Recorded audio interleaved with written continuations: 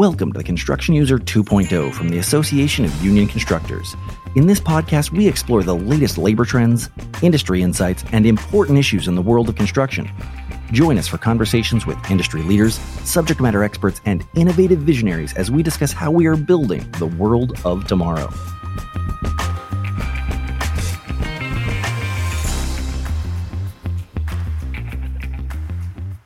Welcome back to the Construction User 2.0. Today's episode is sponsored by Procore, a Talk Legacy partner. Now, Procore is an industry leader in construction management software. The platform helps you take control of construction outcomes, minimize risk, and protect profits from bidding to closeout. We are really excited to welcome to the show today Will Lerman, Head of Product for Specialty Contractors, and Brian Davis, the Product Marketing Manager for Procore. With decades of experience in the industry, Will and Brian are experts in change management. They understand that change can be difficult, but with the right tools and the right team, it can and should be embraced as a way to improve your business. I am so pleased to welcome Will and Brian to the show. Thank you both for being here, Will and Brian. Glad to have you on the show today. Thank you. Happy to be here. Yeah, thanks for having us. So we always try to keep this fun and conversational as opposed to, anything super deep or so I want to open with just a ridiculous question of what is the last song that you got stuck in your head? Like throughout the day, couldn't just break free of it? Yeah, this is an easy one for me. I have two young kids. And so when they find a song they really like, that's what gets stuck in my head for the next month. And so that right now would be Octopus's Garden by the Beatles. Okay, so Will, first off, your children have excellent musical taste. So Well, I don't let them listen to music that I don't want to listen to. So I do a little curation, but then they find a song they really like and then they make me play it until I don't like it anymore. Yeah, in my household, I established three stages of both television shows and music. One, the I won't let you listen to it. The you can only listen to it or watch it if I'm not in the room. I don't want to be near it, but I'm not opposed to it, just not being near it. And then, of course, the no, please, let us enjoy this together. So Octopus's Garden, good choice. How about you, Brian? What's the song you got last stuck in your head? So I've got to preface this. I've got two daughters in the tween stages. So there's pretty much always a Taylor Swift song stuck in my head. It's unavoidable in my house. I'm trying to think of whatever the last one was that was stuck, but I will say Mariah Carey, Always Be My Baby, is probably the last one that was stuck in my head. They're starting to list, my wife's introducing some of that, 90s hip hop and pop music to them. So we kind of break the cycle of Taylor Swift songs. Nothing wrong with Taylor Swift. No, not at all. But again, having a tween that's listening to Mariah Carey that was big when I was a tween, yeah. Yeah. Not a terrible song to have stuck in your head for sure. But Dad's, metal music isn't played when we're cleaning house. It's that stuff. So. No, I certainly get that. Well, awesome. I think we, kick it off. So I want to just talk a little bit we're talking about construction technology today, Contech and all the innovations. We have our IGI coming up in just a few weeks, and we're trying to, get people kind of geared up for what innovation in construction looks like. You don't always necessarily think of construction as being a very techie field. It sometimes looks a little, it's concrete and rebar. But talk to me a little bit about Contech and construction. What is that? What are the next developments? What are we looking at? Yeah, great question. So the quick background, I've been working in construction tech now for a decade. And, so I haven't seen the whole journey, but I've got to see the last 10 years of it. It's been pretty interesting to see what's taken shape, what's really stuck, what's transformed the industry. And I could walk through a history lesson of some of those. I think as I look forward, a lot of the things that I am excited about, that I'm curious about, that I think are going to have an impact over the next 5-10 years, one is pretty simple, which is I think we're going to continue to see a lot of usability improvements. That's been a huge challenge in construction technology adoption, is just how do we get an industry that's been doing things a certain way for a really long time to make some pretty fundamental shifts in how they work and how their processes are impacted by technology. And I think making them extremely easy to use, driving a lot of automation through their use is a huge tactic to help with that transformation. And and driving a lot of efficiency in the industry. Some of the more techie ones are going to be things like data. We're starting to see data because of all the migration to technology over the past decade. We're starting to see construction companies having access to immense amount of data about past projects, current projects, and the evolution going forward is what we can do with that data. Some of it is simply allowing you to quickly pull insights out of it. Some of it is being able to take data and round trip it so you can take all of your past projects, the ones that have worked well, the ones that haven't, the ones where you've made incredible margins, the ones where you haven't, and start to leverage the insights from that, round trip it to new projects and pre-construction, and start to make smarter decisions. Which projects should we pursue? Where our risk area is going to be? And I think that's going to continue to evolve and get better as technology companies as well as construction companies get a better handle on their data. And then, I think we're going to see AI, computer vision, machine learning. It's impacting every industry. And I have no doubt in my mind that it's going to have a massive impact on construction. A big part of that for me is automation. I think that we're staring down lots of labor shortages. We're staring down huge backlogs and folks having a lot of work and trying to figure out how they're going to bridge that gap between actual staff on hand and work that they need to complete. And they're all searching for efficiencies. And I think there's a lot of tasks that can be automated, whether that's automating takeoff through estimating, creating a contract, reviewing a model and looking at clashes, but actually bringing intelligent options and resolutions to those clashes. So I think you're going to see AI start to work its way into construction in some pretty meaningful ways that aren't going to maybe feel as techie, and they're going to show up more as automation and efficiency that just takes these tasks that used to take 5 hours and shortens them down to 2 minutes. And I think that's going to be really impactful. So in this context, when you say automation, you mean more software automations. The paperwork will get simpler, quicker. The scoping out a project, et cetera, automating those processes. Absolutely, but also the decision making. The poring over data, making phone calls, finding the experts in the room who have 20 years of experience and having long conversations to uncover where there's going to be risk, opportunity, insights, decision making. And I think those things, although they're backed by technology and documents, it's actually going to speed up decision making. And some of those steps that either create risk because you move too fast and you don't have the time to analyze, or you do have the time to analyze, but you're wasting a lot of valuable minutes, hours, days, weeks doing that analysis. I think we're going to shorten those time horizons pretty drastically over the coming years. No, I love that. Brian, how about you? Where have we come from? Where are we, and where are we going?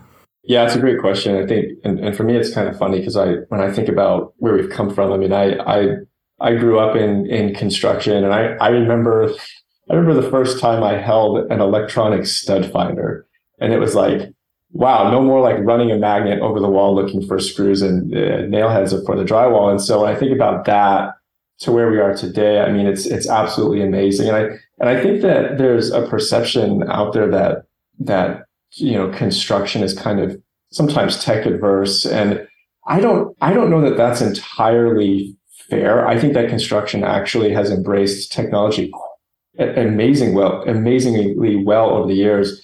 But I think where we've seen most of that happen is really in the field when it comes to tools and machinery and the production space and manufacturing. And I think the reason why they've adopted that so well in the real physical sense is because construction is a very pragmatic industry. This is a group of folks that, they want to see projects actually taking place and coming together before them. I think what Will is talking about is dead on to where we're now seeing technology at a point where its pragmatic application really is hitting the office and hitting the project management side of things. And I think we are seeing how this tech is in fact making people's jobs and making their lives easier. And so it's really exciting to see that. And I think that what I'm seeing is less of the tech aversion and more of, I know this is important. I know we want to do it. We don't really know sometimes like where to start. And I think that's where I'm seeing things starting to shift here recently is more people raising their hand and saying, yeah, I don't need to be convinced any longer. The solutions are out there. I just don't know where to begin. Like Will touched on some really incredible things with AI and machine learning and data analytics, data mining. And I'm excited to see people really start to use these things in a very major way in construction that they haven't used it in the past. So this is a super open-ended question, but what does that look like? What do the adoptions of these technologies look like from these? Like, I agree. I really like, they aren't as risk averse as you think, but what does the adoption of these new technologies look like in practice to the next step? Yeah, I'm going to quickly go back in time, and then I'll take us forward in time to what I think they're going to look like in the future. But I just want to give a couple examples. In my 10 years in the technology construction industry, there's been some really cool, tangible changes that have come from this technology. And so one example is, I was around as we were starting to see mobile applications and smartphones become extremely prevalent on job sites. And you go, well, what did that actually change? Well, a couple of things. One is we started to digitize data collection in the field, which was huge because all of a sudden we were connecting field and office in ways that we weren't before. These weren't just phone calls and emails and word of mouth about what's actually happening out on the job site and what the expectations are in the back office and what the plans were in the back office. We're actually seeing real data be collected from the fields. And then the communication is completely changed as well, because now you're not waiting for somebody to be available for a phone call, and you're not getting information that's 3 days out of date, or in the case of keeping everybody on the current set of plans, you're not waiting for the changes to the construction set to then go get printed and delivered to the job site. These things were in everybody's hands instantly as soon as those design changes were made. And so all of a sudden you're seeing folks move faster on the job site. You're seeing this awesome connectivity between the field and the office. People are making less mistakes, less rework. And then what does less rework mean? It means less safety incidents, because we know there's a direct correlation between rework on job sites, being behind schedule, and then having safety incidents. And so I think some real meaningful, tangible impacts like improvement to safety. I think some real efficiency gains around the communication. And so I'm excited because I know there can be serious, tangible, real life benefits to the technology evolution. And so as I look forward, one big one is surviving the skilled labor shortage. I think that's a really, really important one. Our entire world absolutely relies on the construction industry. And there is so much that we need to do over the next 50 years to ensure we can deliver all of the buildings and all of the infrastructure that we need as a society. And we're staring down some real gaps in the actual, human force to go and do that. And so I think efficiency is going to be a really, really big one. And we're going to start to shave away tasks that aren't leveraging people's skills the way they should be, and their inefficient processes that just can be eliminated through technology.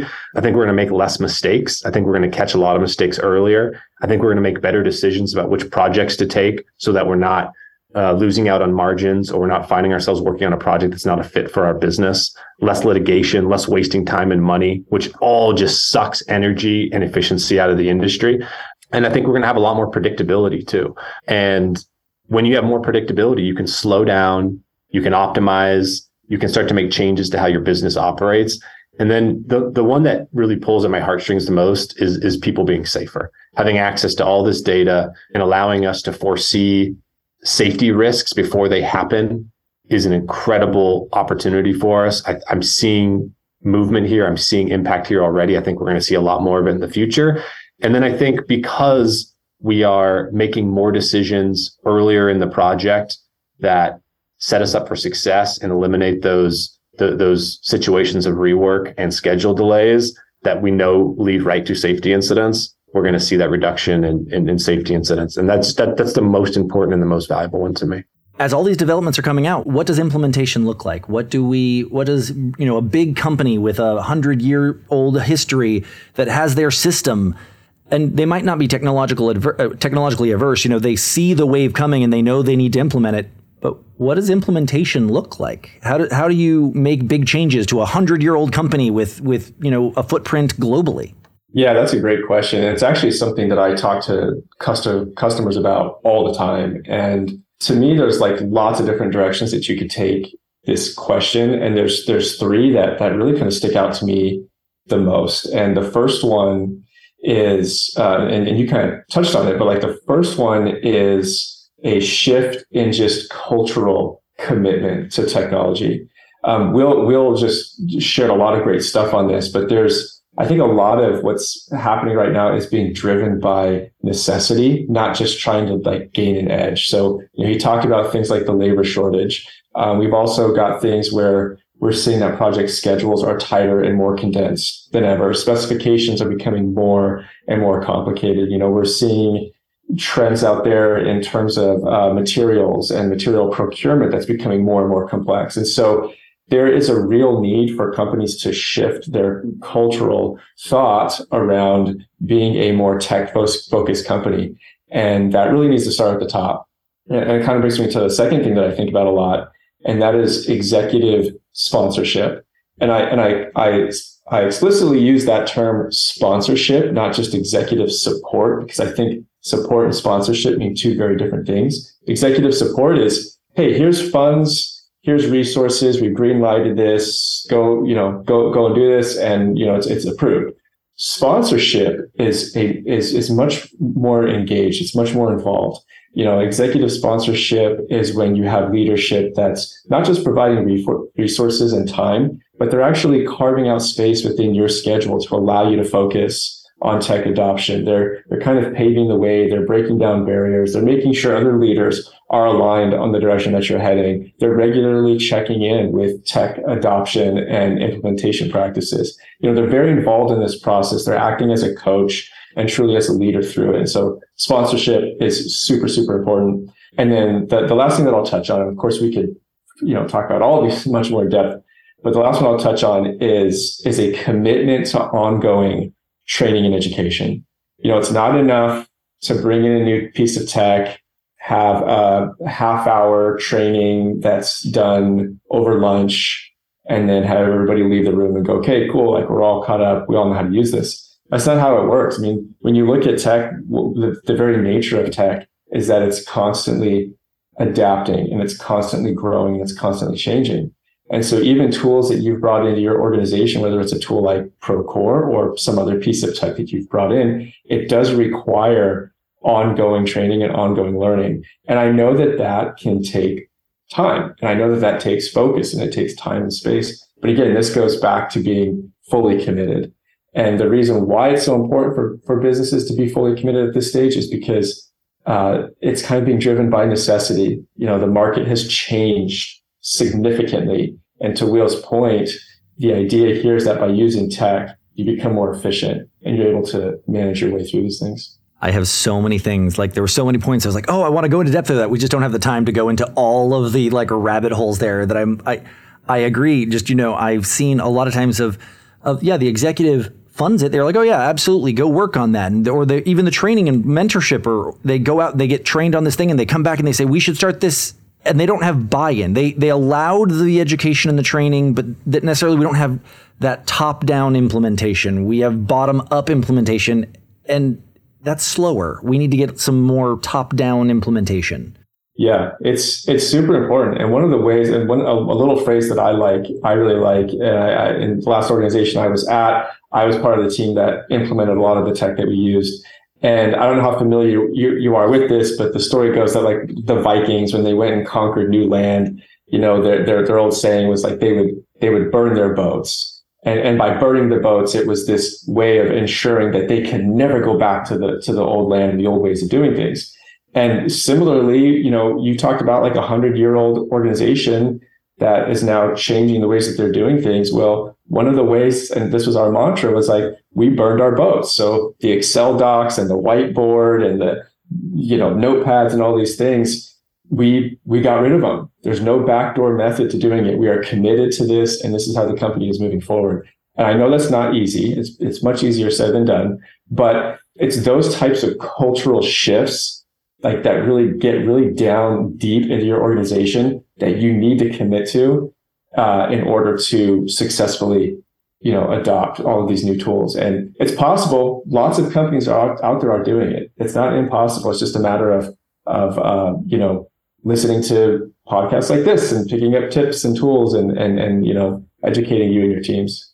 Will, did you have anything to chime in there?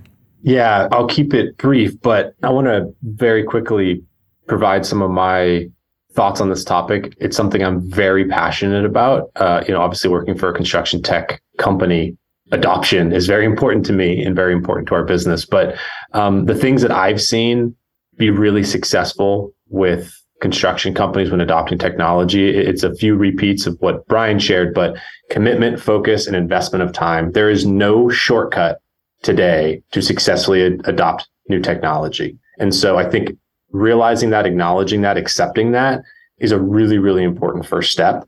The other thing I'd share is that good technology is typically going to have at least some, if not a lot of impact on process, generally in a good way. But it's going to impact your business's process, their behavior, and that means change. And whenever you have change, it means resistance, it means distraction, it means folks are going to try to avoid it. But in my opinion, if you want to be successful, you can't. You have to lean into it. And you really have to build this connection of tech and process as the standard, that there isn't an old way of doing things and a new way. We are bringing these two entities together to improve and enhance and change our process as a company, as a business, so that we can be more effective and we can grow and we can improve. The other thing I'd share is you need to be really intentional. You got to have a plan and you need to be able to measure against that plan. How do you complete a construction project? You commit to it, you put together a plan, you measure your progress, you learn what's working, what's not working, and you quickly iterate if things aren't working. And you can take that same approach. And the last thing I'd say is that good products are going to have wow moments. And so you should really ensure as you lean into it that you're looking for those moments where your users are going, whoa, I just saved time. Highlight that, evangelize that throughout your company.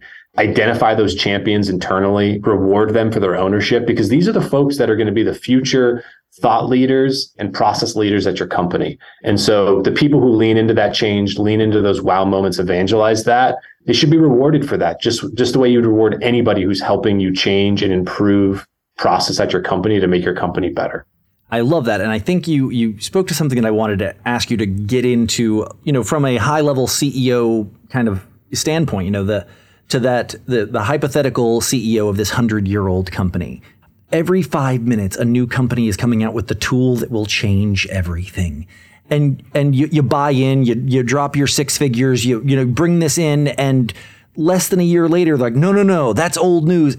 How do we stay ahead of the curve, with the curve, not get swallowed up by the wave? The change management of it, things are iterating, great word, things are iterating so fast globally. How do we not fall behind and or get crushed by it? An awesome question.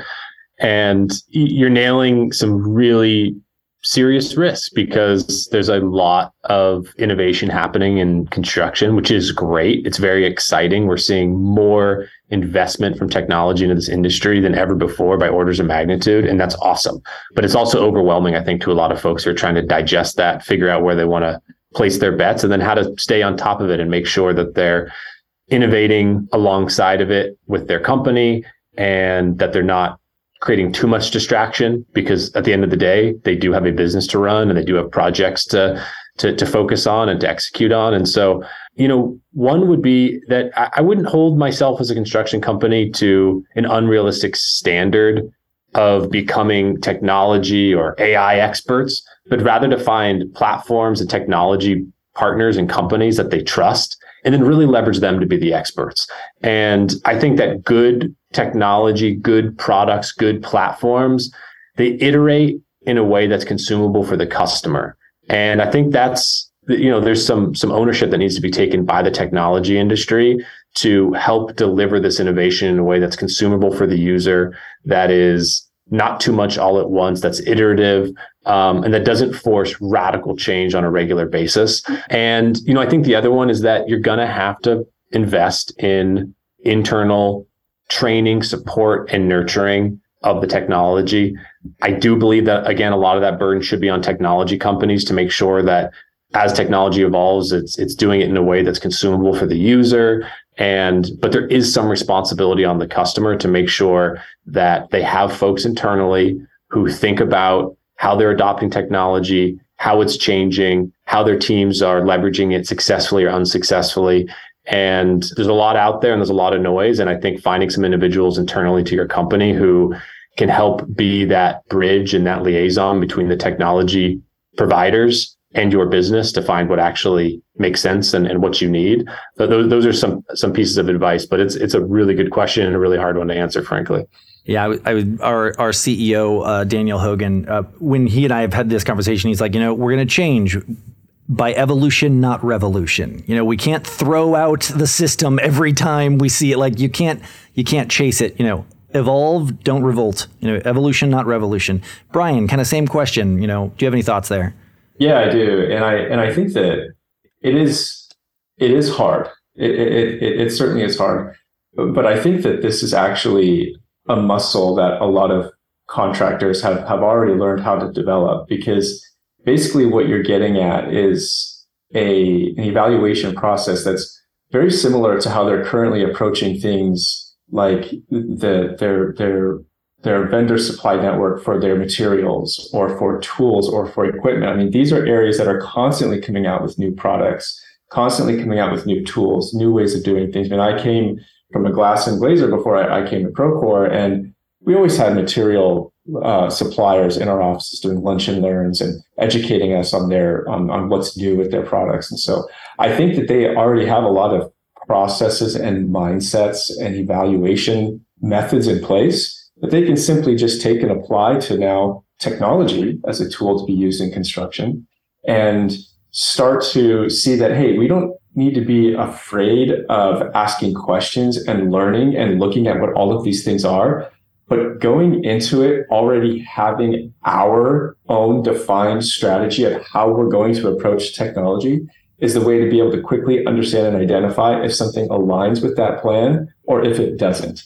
And so I think that goes back to what I was saying before about that executive sponsorship and taking a cultural shift to how you approach technology. It puts you in the driver's seat and not the marketers and product developers of the world, which I'm a marketer, so that's me. But then that way you're not just following every kind of piece of new information out there, but you have a predefined strategy in place of how you're going to approach technology within your company, and that will help you kind of see the signal through the noise, as they say.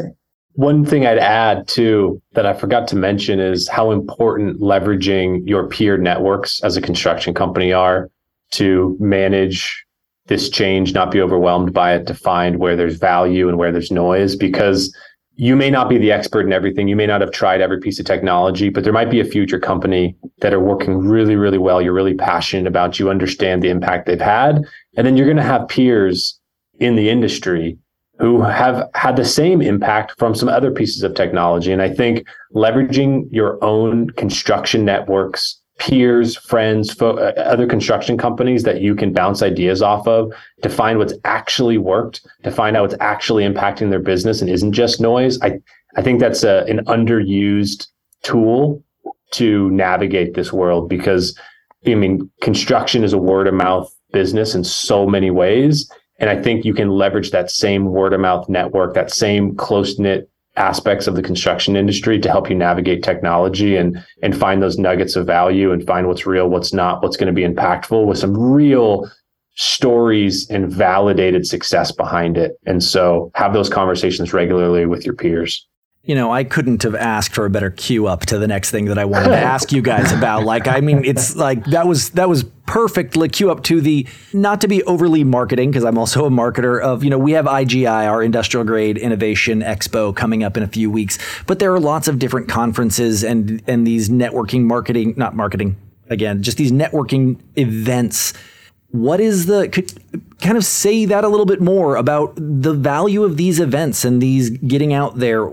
What is the value in getting together? What is the use case for that? Yeah, absolutely. I'm really passionate about this. And, I've been doing product in construction tech now for a decade. And what I found is that when you get different construction folks together in a room, magic happens. And I'm going to tell a quick anecdote that will illuminate that a little bit. But one of the most impactful tools that I've used over the past decade at Procore to ensure we're solving the right problems for the industry, that we're innovating in the right areas, that we are leveraging technology to have the right impact for our customers, has been what we called innovation labs. And what that really meant to us was pretty simple. We would get different construction companies together. We would put them all in the same room for 3 to 5 days, and we would innovate, we would debate, we would yell at each other, we would whiteboard, we would at the end of the session come out the other side with what's right for the industry, not what's right for the 100-year-old construction company and exactly what their process is today and how technology can meet that process. But no, how can the industry get better? How collectively can we solve this problem in a way that's going to support everybody and level up the industry? And that really only happened at the same speed and with the same impact when we actually put those folks in the same room together and watch them debate each other, watch them debate us.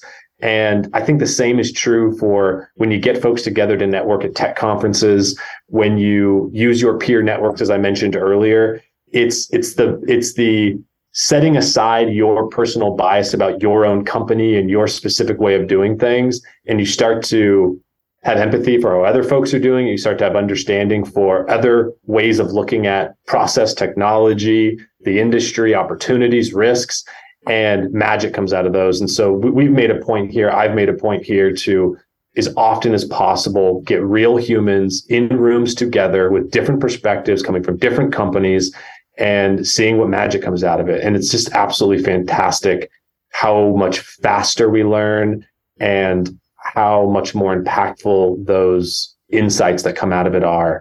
And so, yeah, for me, this is something I'm really passionate about because I've seen it work and I've seen it have a lot of success for me in my career, for our products, for our business, for our customers. And I just love getting folks together in person. I have one quick follow-up, then I want Brian to answer that as well. But have you had lots of success with getting competitors to come into a room and fight about things to get that conversation primed, or do people come slow to that table? Day one can be a little slow, and then you start getting into, well, hold on, here's how we do it, and here's why that's so great.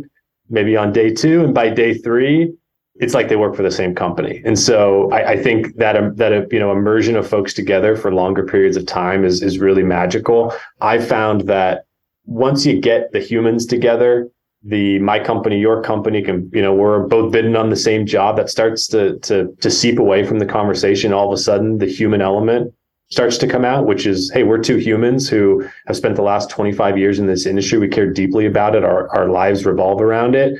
How do we make it better? How do we make it safer? How do we make it smarter? How do I get home to my families at 5 instead of 7? The real human element starts to come out the more time you spend together. So I'd say, at first you get a little cagey interaction, but over time, a few hours go by, a couple of days go by, it all seeps away, and it's like they all work for the same company, and that company is the construction industry and their people, and how we can make it better. That's awesome, Brian. Same, let's talk a little bit about, bringing people together and the value of that. Yeah. I will say I really like that last point that Will made, because I grew up in construction, and my dad was a trade contractor, and later as an adult I worked for a number of different construction companies, and there can be, and look, like, maybe this sounds like a criticism, I don't mean it to be, but it's simply an observation from my years of experience around this industry, but there can be a lot of protection around our proprietary, our trade secrets and things and stuff like that. And so there's an element of, I like how Will phrase that, of like, once that guard's kind of dropped and you start sharing, you realize that you end up in this 1 + 1 = 3 scenario where, as we share, we actually all kind of leave better than we were sort of keeping our cards close to us. And along those lines, and going back to the question around like the events, something that I think is really cool, and especially in this space where we're talking about innovation and creativity, what I observe a lot of times is that trades kind of flock to other trades. And it makes sense because they're all using the same labor pool. They're all following the same process. They're all installing the same products with the same tools, with the same equipment. Like, they're all kind of doing the same thing. But in this space that we're talking about right now of having to think more creatively and really think about innovation, I think it's really important that trades start to look at other trades to find some of that innovation, because it may not always just be in with the plumbers or in with the electrical contractors or others. And I don't think that that's something that's too commonly done. It's like, hey, I'm a mechanical contractor, so I'm sticking with what works for them. But I've seen so many cases of where, mechanical contractors have learned stuff from glazers, and glazers have learned stuff from plumbers, and learned stuff from concrete contractors. And so that's what I think is great about conferences, like for your conference, for example, is it brings such a diverse group of people. And if you're really trying to think outside the box, like you really literally have to get outside of your, little circle of influence and learn how other people are doing it. And I think there's no other way to do that other than going to events like this and hearing from others and sharing. It never ceases to amaze me. Individuals I've met in so many different industries, because I've been working in the innovation space in some way or another for about 15 years. And the number of people I've met that say with pride and their chest stuck out, I was like, I've been doing this for 30 years. I've been with this company since I was, 17 years. I know how this works. I'm like, if you've been at this company for 30 years that means you know this one way of doing it. It doesn't. That's the opposite of innovation. We need to be bringing in outside information and meeting with those other stakeholders and those other people that see the same problem from a different perspective. Well, guys, I have really enjoyed this. Like, literally, we could talk for 4 hours. I have so many more questions and things that I want to get into the weeds on, but we try to keep this, actionable and high level. So I'm going to leave you with just kind of one last question, and that is, what is the low risk, the entry level, the toe in the shallow end? If you are that guy, you're in charge of an organization or a project, what's that first low risk step to change management moving towards the goal of all the things we've just talked about? Okay. Yeah.